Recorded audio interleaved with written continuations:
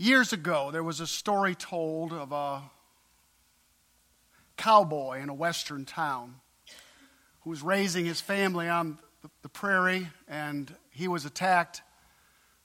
The family was attacked by Comanches when he was off on a hunting expedition.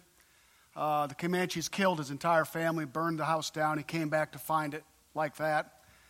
And he turned to a life of evil and sin. He became a gun hand. He robbed banks. He did this for many years, wasn't caught. There was an occasion in West Texas that he walked into a bank, was robbing it, and he had everybody at gunpoint, and a small girl walked into the bank. The man recognized the young girl and leaned down as she whispered 3 words in his ear. And after she had done so, he dropped the gun, walked out of the bank, and never robbed again. Life is like that. Our lives are stories, maybe not on print, but in something deeper. Our lives have chapters. They have narratives that many times go on for years and years in seemingly insignificance. And then someone whispers in our ear, and everything changes. And our lives are shifted to a new adventure, to a new journey, in a direction we never expected. I've had 2 of those occasions where very simple words were whispered in my ear. Both of them had to do with water, surprisingly enough. One had to do with a sea, and the other one had to do with a river. The first time I heard the whisper in my ear was at the Red Sea, of all places, where I heard, Christ died for you. And in that moment, I was shocked to find out that the one who was on the page of the Scripture was a living person. It was the Holy Spirit whispering that in my ear. And my sins were forgiven. And the blood covered all my offenses. And I was free. I walked through that Red Sea, and I was free from Egypt and from the world. My heart sang a new song. My feet traveled on a higher path, and I was set on a different course. But therein entered 18 years of the wilderness, where I struggled as a Christian, failing most of the time. I was told how to live. I was not told the power within to live that life. And so for the next 18 years, I struggled. Now, nothing in your life is wasted. You know that. Before you got saved, after you got saved, God uses the ordinary of every day to build into your life what He's preparing you for. Nothing's wasted. And 18 years later, as I stood at the River Jordan, I heard a second whisper. It was like the first, but it was different. The first whisper was, Christ died for you. The second whisper was, you died with Christ. And I ran across that River Jordan, seeing that the cross had cut off the power of sin, into the promised land. No longer to wander in struggle, and that was 20 years ago. I've known Christ for almost 40 years. The first 18 were joyous, happy, much better than Egypt. But the last 20 were so much better than the first 18. Now, there are still enemies in the promised land. There's still struggles, but now the basis of my approach to battles is not my efforts or myself. It's Christ. It's Christ alone. It's His life. No longer do I read the Bible to get closer to God. I now realize how close I already am by the cross, and therefore the Bible comes alive. I no longer pray for strength. I realize the power of Christ in me, and I pray rejoicing of that life. I don't ask for victory. I claim the victory already mine. It's a good whisper. It's a good whisper. And God prepared me for all those years to hear that moment when I was ready to run across into the best, into the milk and honey. You can eat manna and probably get your belly full, but it's the milk and honey that's the good stuff. Go with me to Joshua chapter 4, if you will. Joshua chapter 4, looking down at the end of verse 10.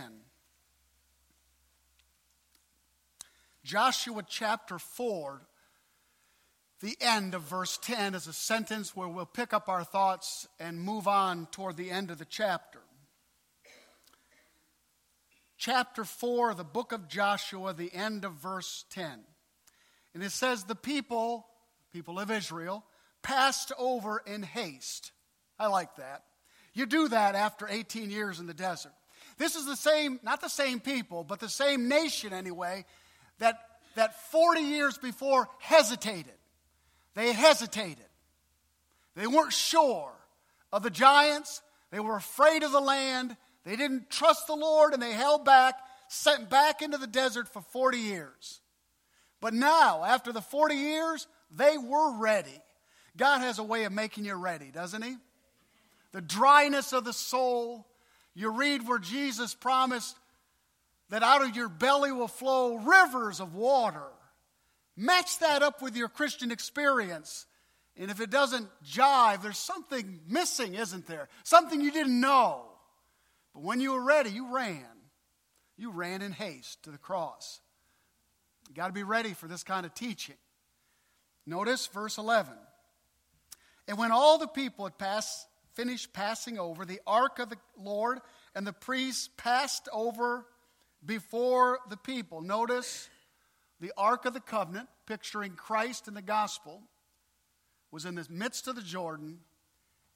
And as they passed by, there it was in plain view. They understood that it was that held back the river. It was the Lord. It was the ark of the covenant. Notice the river wasn't held back by effort, by schemes. You know, they didn't build a dam. There was no psychological thing going on. There was the Lord holding back the rush of Jordan. And there was the ark of the gospel of Jesus Christ right in the midst of it. You know the amazing experience? After 18 years of knowing the Lord, I realized it was the same gospel that saved me, that causes me to stand on the promised land, on victory. Same Christ. I'd gotten away from that. I was looking to myself. And there's the ark in the midst of the Jordan, and they pass over, and it stays down there. Now notice, it goes on and says in verse 12 that the sons of Reuben and the sons of Gad and the half-tribe of Manasseh passed over armed before the Lord. Those were the 2.5 tribes that had been given land on the east of the Jordan. But the deal was, your wife and kids stay over there, but your men of battle come with us until the land is taken, and then they can go back. Now, it's interesting that it gives us the number, and I'm glad it does, because some of us like numbers. Verse 13. About 40,000 ready for war passed over before the Lord for battle to the plains of Jordan. Now, it's kind of interesting that it gives us the number for this reason. If it's 2.5 tribes, and there's 40,000 men out of 2.5 tribes, you got 9.5 tribes left. You can pretty much do the math if that's what equals that. And you're probably talking 250 to 300,000 men of war who were able to fight. Now, these are men in their prime. You've got a lot of men and women that are not in their prime in this group. You got the old guys. They're not taken out to battle anymore. You got the wives and young children. Yep. And so you can figure between 1 million and 2 million Jews from that amount. So kind of interesting, gives us the amount, the numbers anyway. You can kind of figure if you're old enough or too old to go out to battle. I feel like I am. I feel like I'd stay back. All right. Verse 14. When stuff starts to hurt and you can't swing a sword anymore, that's about it. Verse 14. On that day, the Lord exalted Joshua in the sight of all Israel, and they stood in awe of him. They respected him as their leader, just as they had stood in awe of Moses all the days of his life. A word of respect, a word for respect in any culture, in any society. I was traveling with Whitney or Lorelei in the back seat, and she said something about Donald Trump. And at that point, I stopped her and said, Lorelei, you never call the president by their first name. It is President Trump. It is President Obama. It is President Clinton. You never call a president by their first name. Whether you like them, whether you agree with their policies, it's a matter of respecting the position that they're in. And so I heard her after a few minutes, she said, I guess I can learn things when I'm not in school. I said, yeah, you can. So all of our life, respect for authority within our culture is the mean. In fact, it goes on with some very unpopular words. Notice it says in verse 15, and the Lord said to Joshua, command the priests bearing the Ark of the Covenant to come up out of the Jordan. So Joshua commanded the priests. No suggestions, no, let me give you some thoughts about it was a command. It was submission to commands. Now, one word on a soapbox, and I will move on, I promise you. This culture doesn't like the firmness of authority. They resist being told what to do, to be commanded. But it is in restraint of commands that we find our greatest freedom. It is in obedience to the command sign that's down a street that says stop, that you save your life from being killed. Commands, the restrictive things of life, are the very things that give us freedom and joy of movement. Lorelei got a surprise trip to Disney on Friday. Nobody knew it except Caleb, Whitney, and Lorelei. Well, Landon was told, because Landon's young and he could do this, that Mom was going to work that day, and that's what he knew. So I picked him up at school at noon, and I couldn't resist his pop. I looked back, I said, do you know where your sister is today? I mean, he's got to find out sometime, right? I said, well, better to find out from me, right? I said, she's in Disney. His response was twofold. First of all, he said, that's mean. Second of all, he said, I know she'll get me something. Now, that's normal kid stuff. They're all selfish like that. So I couldn't resist. We got home and stopped by. Whitney had made some tuna fish. So he was pouting, he was mad, and I tried not to laugh. But we got into the house there, and he made a suggestion that we go get something fun. I said, no, we're having tuna fish. Your mother made tuna fish. And then I looked down at him and said this. I said, this is life, Landon. I said, some days your sister goes to Disney and you get tuna fish. He bowed up on me, and the madder he got, the harder I laughed.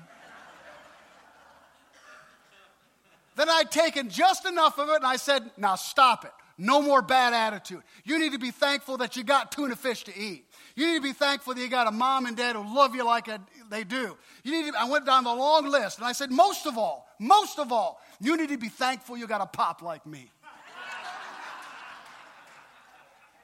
I commanded his attitude. He straightened right up. He was fine. In fact, we went by the school where the kids were playing because he's in denial. And he looks down and he goes, I see Lorelei. I said, no, you don't. So I got him on Facebook, and I made him say, I hope you're having a good time.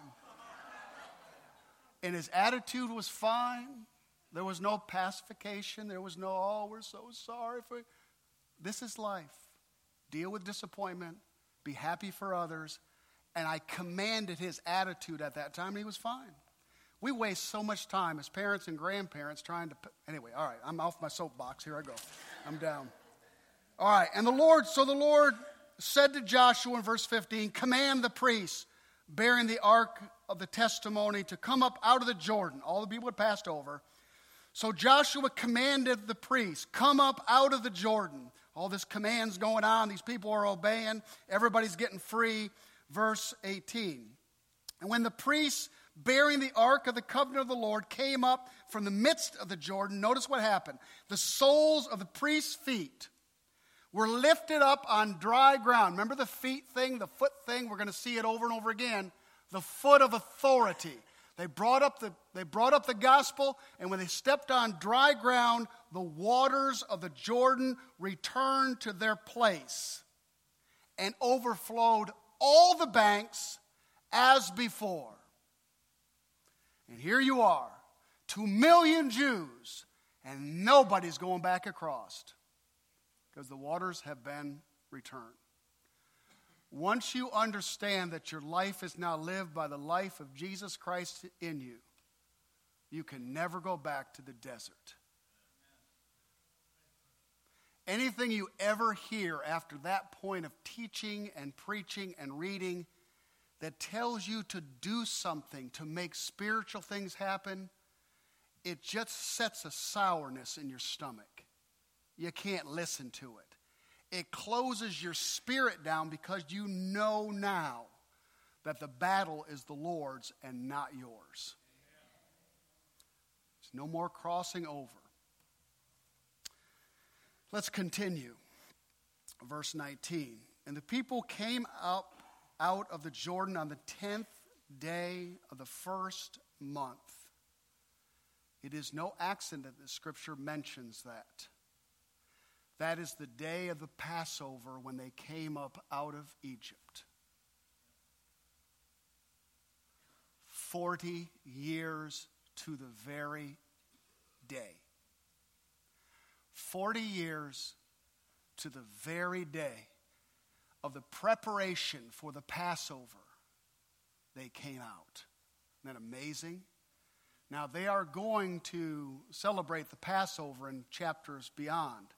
But 40 years to the day. Isn't that beautiful? God is a God of timing, is he not? Perfect timing. Notice, and they encamped at Gilgal on the east of the Jordan, Jericho, east border of Jericho, and those 12 stones that they took up out of the Jordan, Joshua set up at Gilgal. Now let's talk about the 12 stones. Bring you up to speed on the 12 stones. Remember the number 12. It has to do with the authoritative rule and government of God himself. There were 12 patriarchs. There were 12 apostles. When we get to the New Jerusalem, there'll be 12 gates. Gates in the scripture is always about governmental authority. It is God's number for ruling and reigning. There were 2 sets of 12 stones. First set that Joshua's men took up out of the Jordan that were already there. These are the ones pictured here for a memorial. It is a picture of the transference of the authority of God in the hearts of men where he rules and reigns now completely.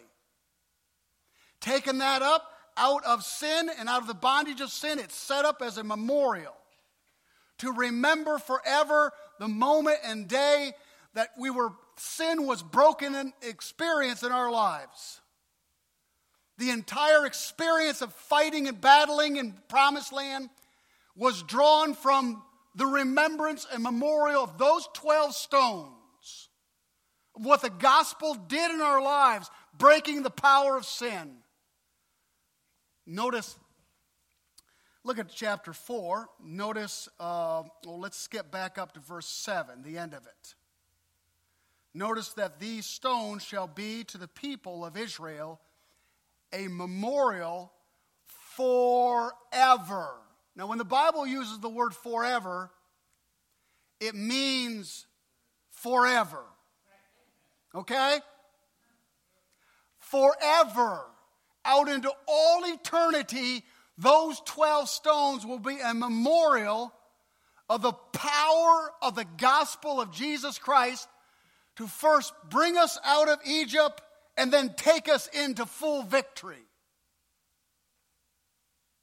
I mentioned last week that one of the great goals of the creation of man is to defeat Satan.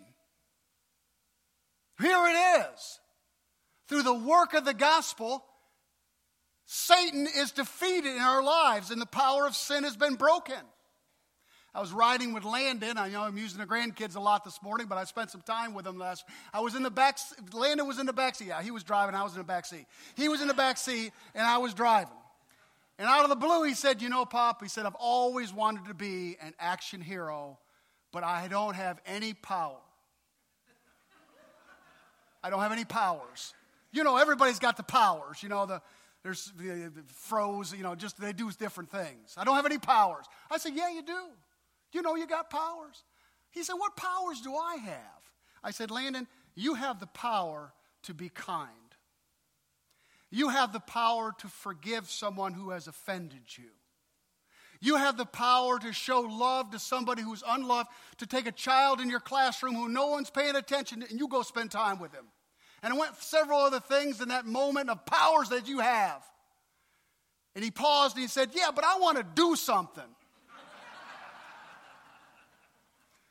I promise you, Landon, if you do those things, you will have done something.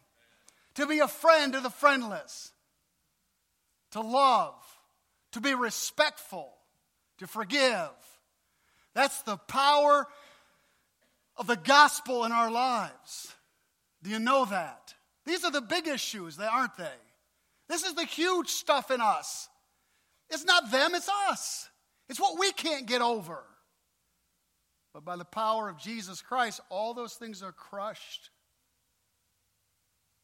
By our resting in that truth. By our looking back. So, watch this. If the 12 stones picture resurrection life, who we are now in Christ, His rule over us, I want you to see the 12 stones, the second set that Joshua takes, I think, from the desert side, and buries them in the Jordan. He puts them down in the bed. The water comes, floods them back over. And in chapter 4, look down at verse, notice, verse 8, verse 9. Verse 9.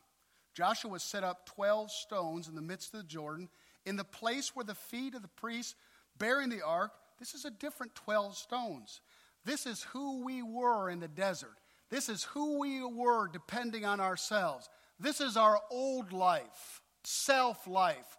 It's buried under the Jordan. Notice at the end of verse 9 it says, "And they are there to this day." They're not there forever. The 12 stones that were taken out, the life in Christ, is forever.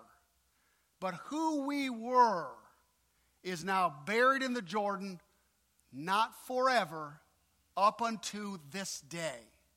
There is coming a day when we lose this old body, when He returns, that who we were before Christ will be no more. I mean, no more. All those sins have been washed, granted.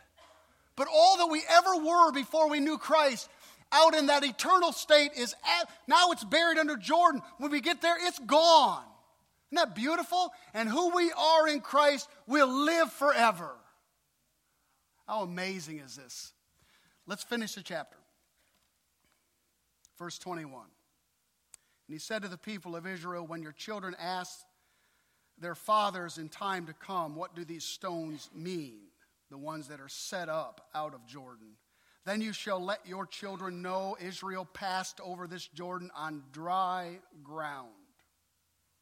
For the Lord your God dried up the waters of the Jordan for you until you passed over. Complete victory. Complete victory. There is to be no excuse within us for any allowance of sin. We are completely free of every sin.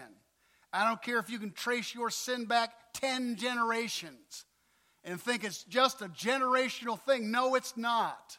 It's a sin thing. It's all gone. It's all gone. For the Lord your God dried up the waters of the Jordan for you until you passed over, as the Lord your God did to the Red Sea, which he dried up for us until we passed over, so that all the people of the earth may know that the hand of the Lord is mighty. So that all of creation, notice, not that they will know, but that they may know. By and large, the peoples of this world will not look at us. They will not recognize us. They hate us. But the possibility that they might see lives that are amazing lives is there. They may see it. They won't see it without promised land. And that you may fear the Lord your God forever. There it is. The respect and fear of the Lord. Caleb, do we have a PowerPoint or not? Are you ready? This is, for you who weren't here a couple of weeks ago, this is new technology. Just amazing. You ready?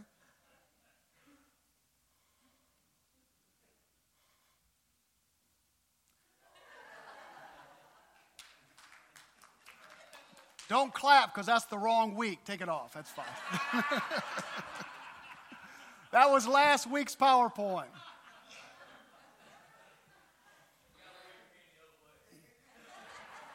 Take it down.